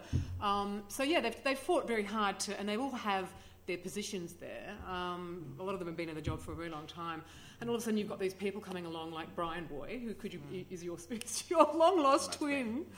Brian Boy, for anyone who might not be familiar with him, although you should be because he's come to Australia twice now at fashion events, Filipino-based blogger, blogging from his bedroom in his parents' house, obsessed with fashion, just built this incredible audience, and then, at some point Marc Jacobs named a handbag after him, and that was it. I mean, that was just when the mainstream media sort of caught hold of it. So all of a sudden you've got these people at fashion shows who've, most of them, obviously with exceptions of people like the sartorialist who's in his 40s and Diane Pernay who is in her 60s. Most of them are sort of in their 20s. They've been in the business for 5 minutes, and there they are all of a sudden front row taking these prize positions. And so do you think it might be a trend? It's like, it's cute to have this, and there'll be some kind of like restoration backlash of this. Well, interestingly, the last season, because a lot. We have actually Dolce & Gabbana to thank for the sort of, because 18 months ago they had this very well photographed publicity stunt where they put about 5. They put Scott Schumann, who's a sartorialist, Brian Boy, Tommy Ton from Jack and Jill. I can't remember. I think Garon Storey was also there in their front row alongside Anna Wintour. And all these Susie Menkes, and in this famous photo of Brian Boy, and he said since he's looking up at the camera, he felt like a rabbit in the headlights, like what the hell am I doing here? But that was kind of the start, and then we had of course Tavi, the little 14-year-old girl from America, and of course people are even more incensed about her because she's not even an adult, and there she is in the front row, and in one show she was wearing this giant bow hat, and these sort of more senior sort of fashion figures are behind her, having to look at the couture pieces through through her Stephen Jones hat. So it's interesting, but they're there for a reason. It's not just because they're journalists, because of course they're not journalists, but they're reporters. They're celebrities. It's not just journalists in the front row; it's celebrities. So they've commanded a significant portion of sort of media real estate. And the designers want them there. They're photographed, they're talked about, and they have themselves quite big audiences. So I don't know, but interestingly, last season, Brian Boy was 3rd row at Marc Jacobs. Tavi, I think, was 2nd row. So possibly there may be a bit of adjustment going on. But it's interesting what you say about them being celebrities. It's almost like you could chart a path from the kind of, the Vogue decision to put celebrities on the cover. It's almost like the butterfly beats its wings over there, and then you end up with Brian Boy on the front row. It's like, if we're going to live in a culture where reality television creates stars and the internet creates stars, then we have to deal with their celebrity status. Yeah. It's almost like an old media, new media. Well, absolutely, and conflict, another reason why the old guard, well, not all, but most, and I count myself amongst the old guard because I'm a traditionally trained journalist who's been, writing about fashion for much longer than I've been blogging about it. I mean, they haven't moved forward and they haven't upskilled. Some of them might be on Facebook, they've come very reluctantly to the table. A lot of their employers are sort of making them do videos and things, making them participate in it. But, Susie Menkes still is not on Twitter. Some people might think that that's a good thing because a lot of people still are very allergic to Twitter. But, you can't deny, that it's a new reportage medium and, people do need to be in it. I was reading on your blog about the whole boom in the sort of amateur fashion photographer and these kind of like it connects to the bloggers in my mind, this idea of people coming into the fashion space which defines itself as highly skilled and in some respects elitist and so on, and suddenly you've got the kind of presence of people who are sort of autodidacts, these self-taught people.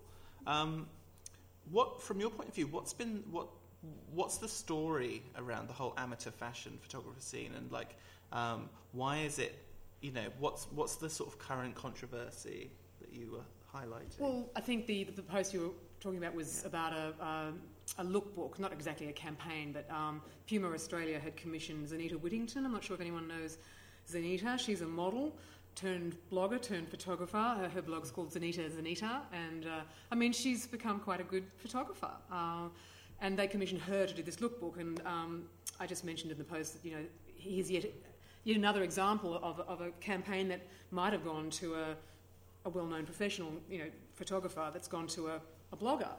Scott Schumann, the sartorialist, has done various campaigns. So has Jack and Jill's Tommy Ton. So there's I think resentment. I feel sorry for the photographers because they've trained for years. They have all this really expensive equipment. And here come these people that have been in it for 5 minutes. They might have a great DSLR camera, like me, put it on automatic, hope for the best. And but they also have their own audiences. They bring to the campaign. Any photographer does. There might be great photographs, but you don't know much else about the photographer. Whereas these people bring an additional talking point. It's like a collaboration. That's right, isn't it? So, like they're doing in stores between the designers and the brands, this is just someone else's brand, which is a self-made brand and part of the time that we are, collaborating with another brand. And also it's like, talking about, these people have their audiences, they're new audiences. It's not like loss of the old That's audience. right, Yep. it's new business. It's an expansion. Absolutely. And that's what collaborations do. They expand your audience and your target market. So we've got some of your fashion photography here, Patty. And starting with this, it's talking about sort of controversy. It's not just sometimes the public also feel a bit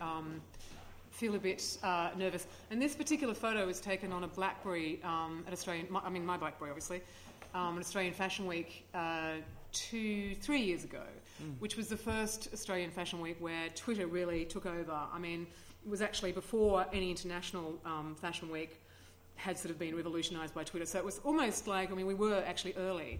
And I use this particular photo now as the ID for my blog. It was taken at Dion Lee's first show, and it's just, you can't really see the colours that well on the screen up there, but I just really like it. It's like kind of impressionism. And personally I like it, but I have to say that when we were all using our BlackBerries and iPhones and stuff to tweet from the front row, there was actually a bit of a backlash from people on Twitter. I had negative blog comments, people saying, we come to you for analysis and you've just reduced your blog to a series of status updates and these crappy photos. Stop taking photos, you're not a photographer. It's quite funny. We called it bluralism. We were going to have an exhibition, actually.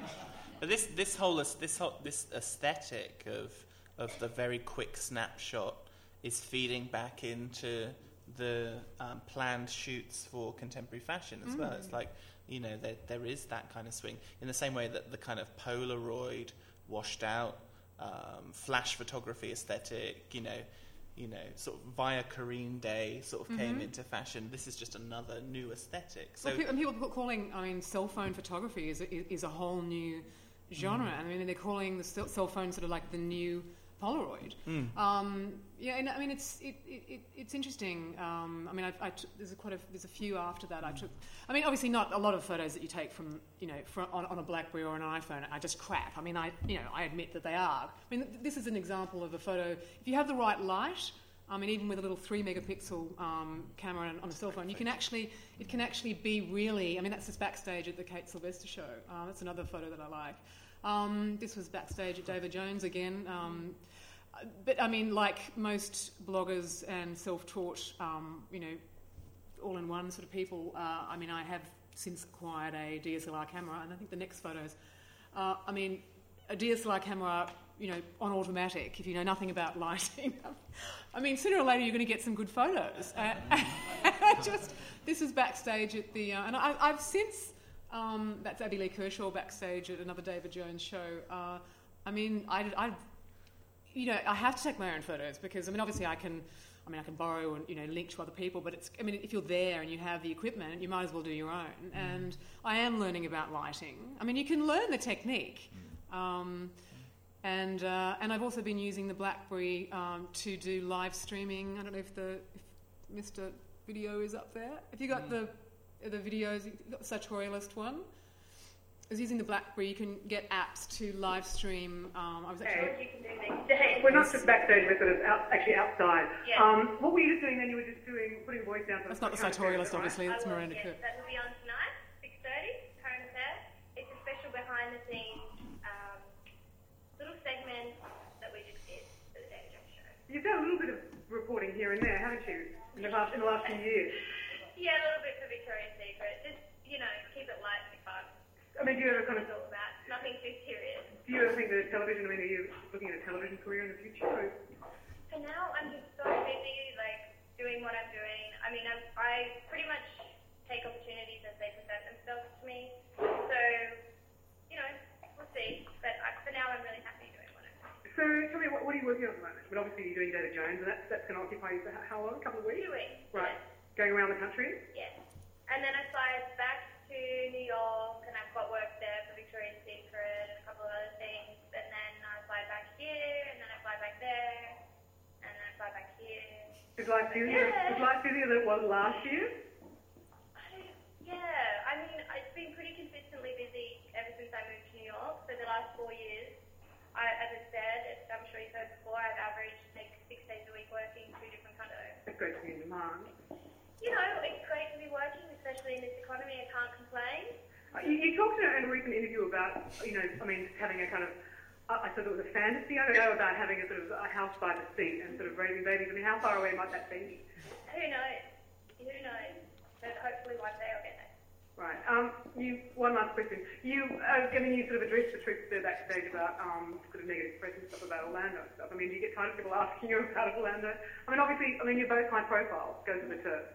It goes with the turf, and what can you do? You just have to, it's really important to try and keep your life as private as you can, especially because the rest of our lives are so public. So, fair enough. Do the best you can. One last question. If you were to get married, so this is hypothetical here. This is an ordinary Australian girl. What would you wear? Who knows? I'd have to wait until that day happens. What version of that I'm very outfit? spur of the moment kind of girl. Right. Oh, fantastic. Thanks. Sorry. Thank you. Yeah. But 1 year later, obviously, she did have a baby. But that was taken using it was obviously David Jones and not Sartorialist. That was taken using an app called Quick, and it was live streamed to Twitter, or via Twitter if you follow Twitter, or I have Twitter integrated with my Facebook, so if you follow it on Facebook, you can follow it that way. And then it records it, obviously. But, I mean, it's amazing. There's a half a dozen applications you can get to live stream video. So, I mean, talking about reality television, I mean, the internet, everyone is sort of recording reality, whether it's photos, video, blogging, tweeting, Tumblr, Posterous. It's just never ending. And do you think it kind of the quickness and the immediateness? I can imagine that produces some tension with traditional editorial in the sense that you're getting a kind of access and a kind of immediacy which even the quickest traditional journalistic streams. You know, you're waiting a day at least. Absolutely, but I mean, we're starting to see that. I mean, we're starting to see that with news coverage around the world. I mean, everything that's happened sort of in the Middle East. I mean, what's coming out, before anyone can mobilise and sort of get reporters, and sometimes they can't get reporters in there. There are obviously citizen journalists, filing, uploading images, video. Sometimes there's a question of obviously, a firewall, and there's various means by which they can get the images out. But even in Australia, I remember with the cyclone in Queensland, both the ABC and I think it was Channel 7 were using Skype. They couldn't get an uplink to get a live satellite feed out of was it Tully, the most badly damaged area, but they had what's his name, Grant Denyer, out there with his phone and Skype, and sure it was blurry, but it was better to have those than no pictures at all. And often the sound is quite good in those contexts. Yeah, I mean, the sound that you can get on a little handheld is remarkably good. So I think we're willing in certain circumstances to sacrifice quality for access and immediacy. And everyone's used to it now, aren't they? Look, when I was at Today Tonight 10 years ago. Of course, the internet was there, but it was in its infancy. But you would never have seen YouTube clips put up on television. I went back a year ago for 6 weeks and stayed 6 months, and they actually were using Skype interviews and things. So a lot's changing. That actually segues quite nicely into what I was going to ask you about. We do a lot of new media work, and very often we encounter these sort of industries where the old guard, for want of a better word, have a kind of a sort of vested interest in actively resisting those kind of changes. The Tin Hat Brigade. Yeah. In your experience, have you found that the as you've proposed things to companies, you've met with a sort of great deal of resistance? Well, as I said, when I went back to Today Tonight just for 6 weeks and stayed 6 months,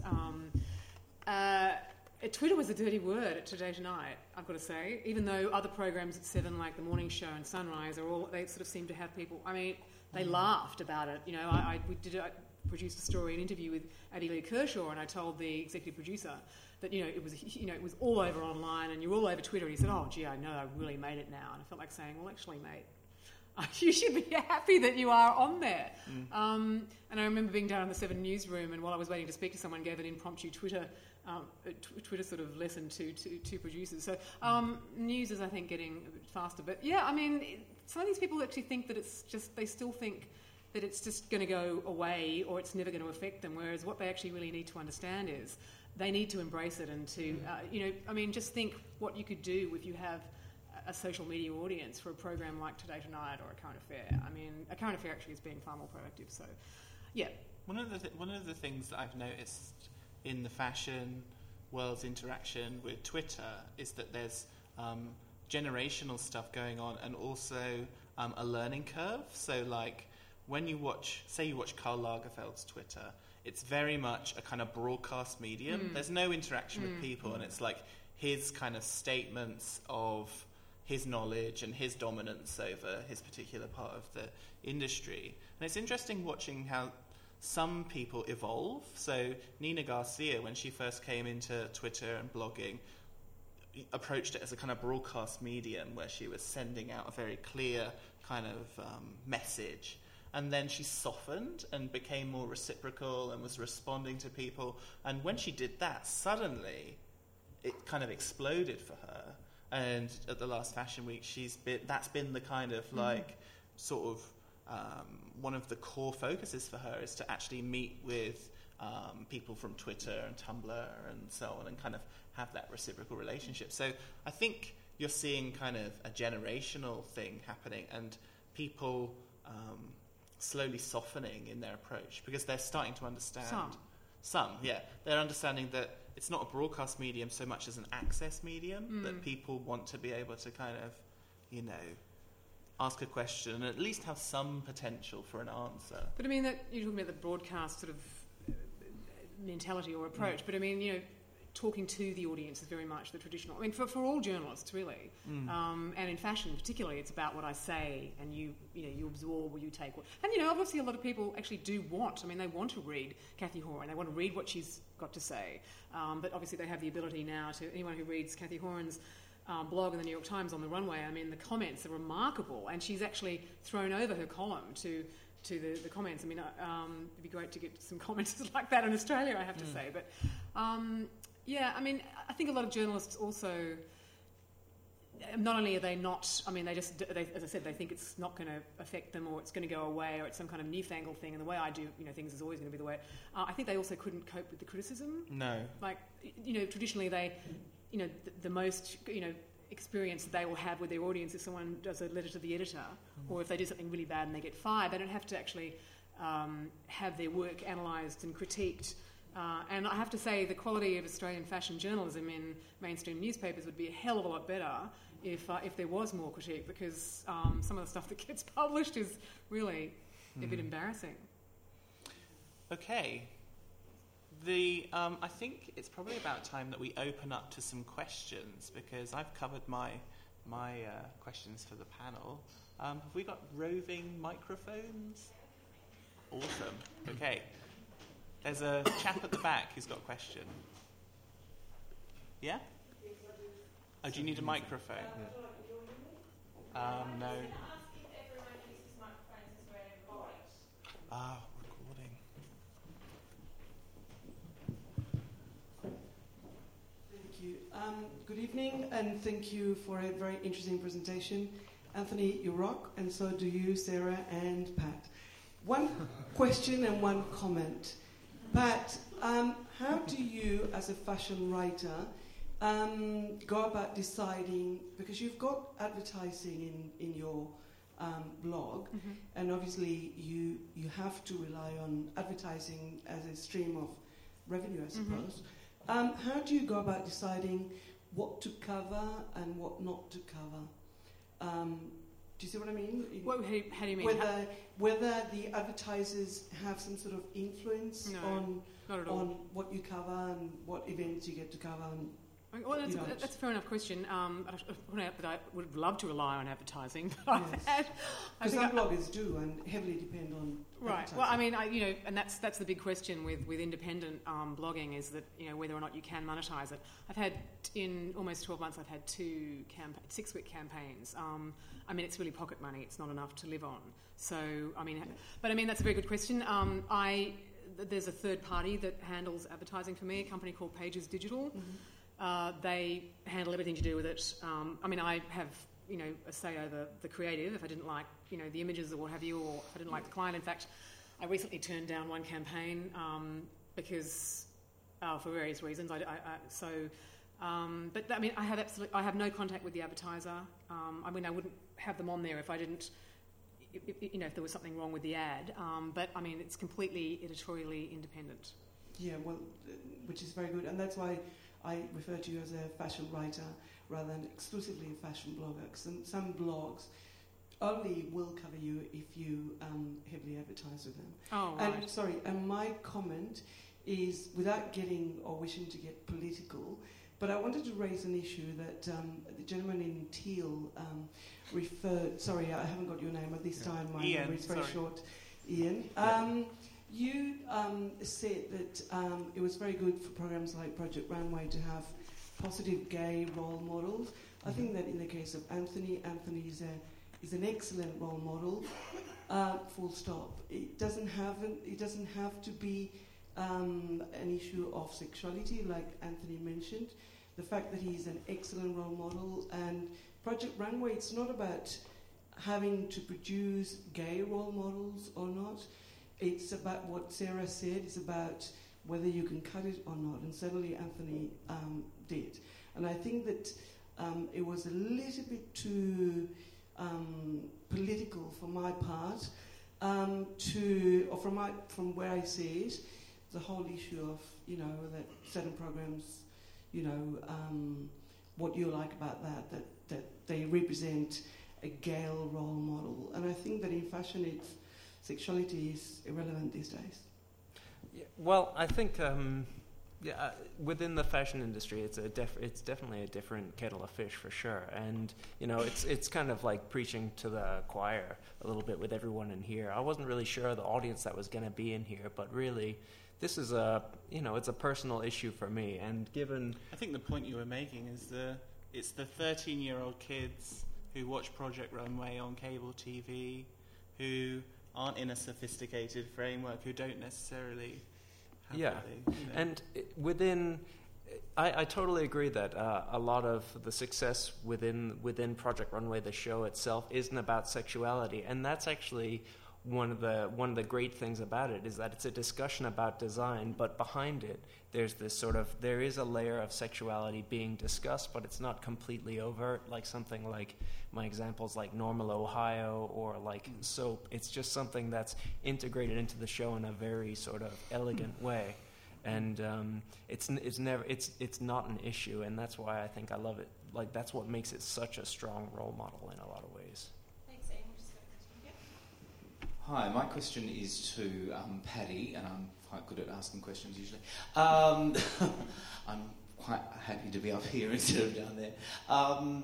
Paddy, and also this is to the rest of the panel as well too, is getting it back onto television, and in Australia, other than Project Runway and maybe Australia's Next Top Model, and very similar programs, there is no other fashion TV other than fashion TV, which is a global thing. And isn't that sad?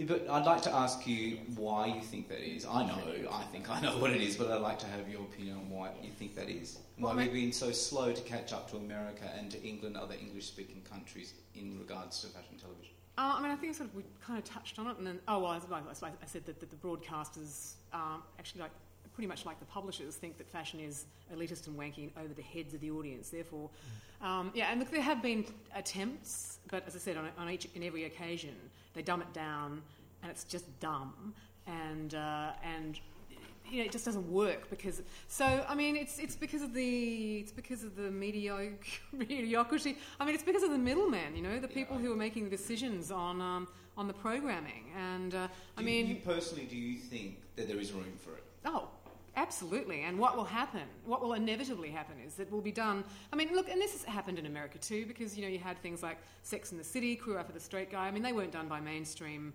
broadcasters; they were done by Bravo and HBO. Those concepts were sort of offered to the big guys. I mean, look, they have a lot of costs. They have to know that they can recoup costs, and if it doesn't work, if it doesn't rate, they axe it. So I think what will happen though, there'll be independents who do stuff that just rates its socks off, is hugely successful, and then the big people will try and copy it. But we haven't sort of got to that point yet, have we? I think it's a shame, because I think there's a huge interest, and again, they just constantly underestimate the audience. But I mean, I think the same thing goes for publishers, quite frankly. And the rest of the panel, anyone? I think when you read some of the broadcast media reports, what gets cited as a reason in Australian media for a low level of arts programming is that there's only 21 million people in Australia, and of that, how many of them are going to be consumers of arts media, and can we guarantee, blah blah blah. I think if Australian media production had the confidence to see itself as producing a product for a national audience that also has the potential to retail overseas, then suddenly you overcome that issue. But that's a confidence issue that I think will shape most media in a context where you've got, as you say, the middle manager saying, we've got to look at the bottom line of the national interest. Interesting. So the person who, fashion news television, the person who launched that, was an Australian, Elsa Clench with CNN. But she did that 20 years ago, and then she sort of, CNN I think doesn't have much fashion at all. But we're always out there somewhere in the world, Australians.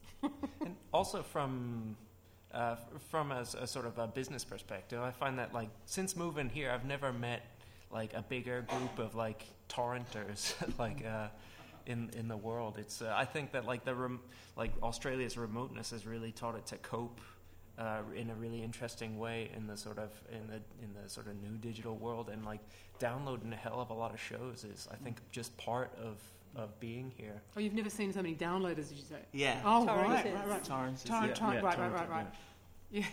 And I guess that's reflected in how broadcasters like the ABC and so on go forward, like producing shows that they have on their iPlayer equivalent that they confidently allow people to download and share. Like, they should be in that position. You know, as a public sector broadcaster, they should consider making their stuff more available rather than kind of, you know, it gets shown once a year and then it's hard to find. Well, we want it when we want it. You know, we Yeah. don't want to wait until they've, you know, gone to the international, you know, television selling convention. Well, I can't remember. Is it, which was it, NITCON or whatever? You know, we want it. And I mean, we know we traditionally also are the biggest, you know, consumers of magazines in the world. That's always because we are isolated. We want to see stuff. I mean, obviously it's all online now too. Yeah. So. I just had a question relating to, we're talking about TV and fashion getting into TV and also this new media coming in. I'm just interested in the panel whether we see that fashion is disintegrating or is moving into this new media and reforming in terms of, I guess, celebrity and voice within that new media. Sorry, can you just... Yeah, sorry. After I said that, I'm probably going on a couple of different journeys with that question. So my question, I guess, is whether in this new media, whether fashion's going to reform in terms of having some sort of structure. Like, as I sort of think about the history of fashion, you have a lot of big names, and it seems that now, you know, the rise and fall of particular designers seems a lot faster. I don't know if that's just my naivety, but whether in this new media, whether we'll see some sort of consistency and some sort of big names, or whether we'll have people like Tavi who sort of appear and then somebody else, you know, a year later, and then, you know, like, you don't have big characters so much anymore. I think the new media is allowing, because of the viral landscape, we're able to see heroes, you know, those kind of self-made celebrities come up a lot more. And so I think that it's a lot broader, and it's a bit like, if you have a look at our social trends, that individualism, as we've talked about, it's the evolving of us, the evolving of the media, and fashion comes into that as well. So we keep evolving into this new space. And I mean, if we term celebrity, if you'd asked 20 years ago what celebrity meant, it would be entirely different, because people are making, I mean, a lot of people blog to make themselves a celebrity status. And I think that we'll find that we'll have a lot come and go like that, because when the media was a lot closed, you really got those very high-profile people, and they didn't have as many different avenues. Like, it wasn't easy to put yourself up on the net for everyone to see. The internet has changed that to such a degree. I do think that we will start to see, because everyone's a celebrity. If we've seen the celebrity status actually almost become, with the Lindsay Lohan and, you know, I mean, there's a whole cast of them, Britney Spears, and they've kind of been degraded a little bit. It's almost a little bit uncool to be the really big celebrity, and it's cooler to be the individual celebrity to come up. And I think that we'll see the individualism take, but I think after a while we'll all get bored of the next celebrity. We'll get bored of this trend that everyone's able to be on the net, and I think that the real talent will start to shine through. I'm not sure how that'll work, but I do think that seems to be a natural evolution that does seem to happen in each trend. Yeah, because it comes down to accessibility. So everyone now can get a digital SLR and start experimenting with photography. You can get a sewing machine probably more accessible than 20, 30 years ago. So it's interesting to see where that will go and what will rise up. One more question? I've just got a bit of a gossipy question about the production on the show for Anthony. One of the things I loved about the show was just the detail on the challenges. I loved seeing just the process that the designers took and conceptualising their ideas and the focus on just some of the clever ideas. When I watch shows like MasterChef. Sometimes it seems like there's so much drama in the house and between the contestants. And sometimes I'm sort of like, can I just see what the recipe was? Can I see what they're actually cooking? Like, you don't even see the dish. And when I watch Project Runway, I'm like, oh wow, I get to see the outfit, I get to see the camera go around, the frock, when she took the jacket off, you get to see the fabric, and that's one of the things I loved about the show. But I'm wondering, when you're on it, those challenges, do you feel that you have the time, or do you sometimes feel like, are they realistic challenges? Are they achievable? Do you feel like sometimes the challenges you're thrown in to a situation where there is drama created for the camera, where there's going to be conflict between you and the other contestants just for, to create a show, or is it about, creating the outfits? I guess for me, when I was given a challenge, like, it's meant to be a challenge, so you're going to scream and go, oh my God, like, I'm going to do it. But at the end of the day, you want to win. So, I don't know, for me, I stayed focused, and there were people which I didn't like, obviously. Guess. Anyone want to guess? Come on, guess. No, I mean, there was people I liked more, and I didn't like. People you liked less? Yeah. But, I mean, there was lots of things going on. Like, you see, I don't know how long an episode goes for. An hour. You are filmed for like 6, I don't know, how many hours in a day? I don't know. Like, you get filmed from like 4 o'clock in the morning to, say, 10 o'clock at night. So, yeah, there's lots of drama, and I thought it was really funny, and they didn't show any of the funny things. I'm like, oh God. They showed, anyway. But I don't know, it's weird watching it for me personally because of what they choose to show. Like, obviously they're going to show Michael flicking his hair and being a bitch because that's funny. I personally would like to see more of the detail and more of how fashion is created, because as much as I think it's a fun show, I think it's something which there are young designers who watch it and go, I would like to understand how they did that. And, I think everyone has such different levels of skill on it, and that's what I liked, seeing everyone else do their thing. I wasn't the fastest sewer, I wasn't the best pattern maker, but I had a creativity which no one else had, whereas I would love to watch William on TV do his pattern making, because that is such a high skill level that I didn't have. That answered your question. I think we're unfortunately out of time. I might dob these guys in to stay at their little seat for 2 more minutes if you want to high-five them on the way out. So I'd just like to thank you, the audience, for coming this evening, and thank you to Jay up in the bio box, and to Paddy Huntington, Sarah Gale, Anthony Capon, Ian Goldstone and David Sermon for chairing this evening. Thank you so much.